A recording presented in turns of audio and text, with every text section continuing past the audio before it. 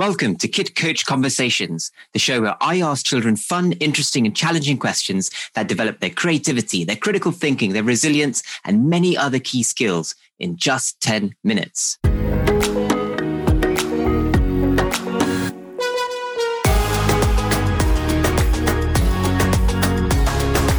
Hi, my name's Coven, founder of Kid Coach and dad of 2 kids.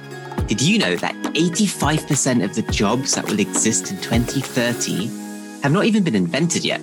In such a fast-paced and changing world, it will be the softer, more transferable skills that will help our kids be happy and successful. So if you're a parent who wants to develop these in your child to help them be more creative, to improve their critical thinking, to be more resilient, to develop them into a great leader and be empathetic to others, well, then you're in the right place. In this podcast, I'll be talking to lots of different children, and you'll see how we can build the skills that matter the most simply through conversation. You can find every question I use in the Kid Coach app, downloadable from your usual app store, so you can take the same approach with your children at home. Or visit our website, www.kidcoach.app. Let's get started.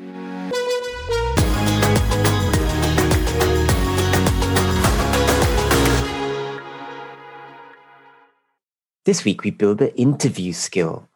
As adults, we have to interview frequently for new jobs and opportunities. So interview skills are a life skill worth developing from a young age. It's important for our children to always be genuine and natural, but a degree of preparation allows the best version of themselves to shine through. In the UK, some children are interviewed for 11 plus entry to private schools. I'll be talking to 11-year-old Ria to build this skill. So let's listen in to our conversation. Okay, so Ria, I have a question here for you on interviews.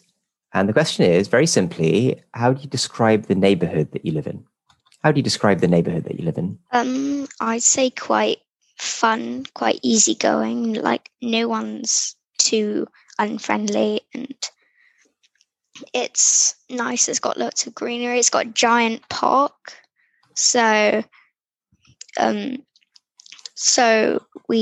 we have like a lot of greenery and trees and and we have a couple of schools, and everyone's just friendly. Like, if you meet someone in the street, they just say hi, and they don't no one's too antisocial, and like, even if you don't know people, they still, if you're on their street, they still invite you to parties. And so everyone's quite nice and quite friendly. Yeah, very friendly. I'm getting the impression that sounds nice. So your neighbors are friendly, everybody's friendly, it's quite green around you. It sounds like a great neighborhood. But if you could change any one thing, let's just say you had a magic wand and you could change one thing, what would you do?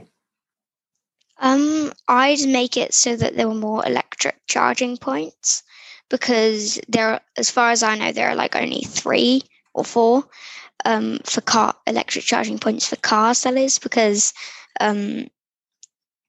everything's so green around here, and I feel like there should be like one more thing that's like helping the environment, because we've got loads of trees.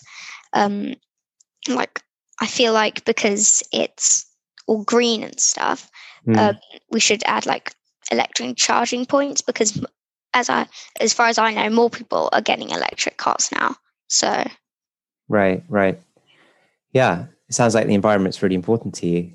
So bravo to that. And that where you live is very, very, very environmentally friendly already, all the green spaces. So you're saying, let's just keep going and add more charging points. So there's only 3. Does your family drive an electric vehicle? Is that why it's close to your heart? No, but we're trying to get one, but I don't know if we have the money to. Okay, exciting. Yeah, and money aside, you're right. Having enough charging points for that is kind of an important thing, right? No point having the car if it's not charged and you can't drive it anywhere. So it sounds like a really nice neighborhood. And you've lived there for a few years. Yeah. Right. So how has it changed? right? So when you think about how it is now and how it was, I don't know, let's say 5 years ago, how has it changed in the last 5 years? Well, there used to be a lot of electric cutouts.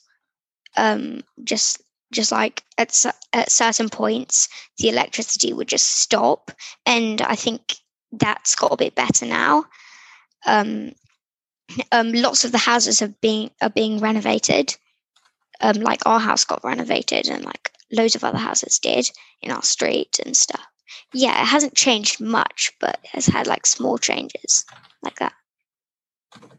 Small changes that you've noticed. Yeah. Okay, brilliant. Well, it's good to get to know you a little bit better by understanding your neighborhood around you. So thank you for that, Ria. Well done.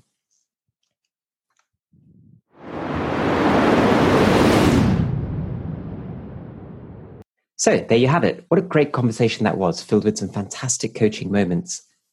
I found that regular conversations like this can make a big difference in equipping our kids with the softer skills they need to thrive in tomorrow's world.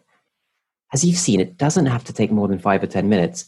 And when you're doing this at home as a parent, it can be squeezed in anywhere that you have a moment, during the school pickup, over dinner, at bedtime, etc.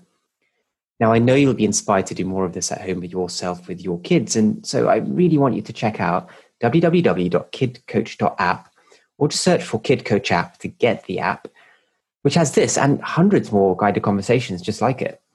You can get started for free and immediately start making a big difference to your child's future success and happiness. I really, really believe that these softer skills are what the next generation will need to thrive. And I'm super keen to support you parents in developing this through conversation at home.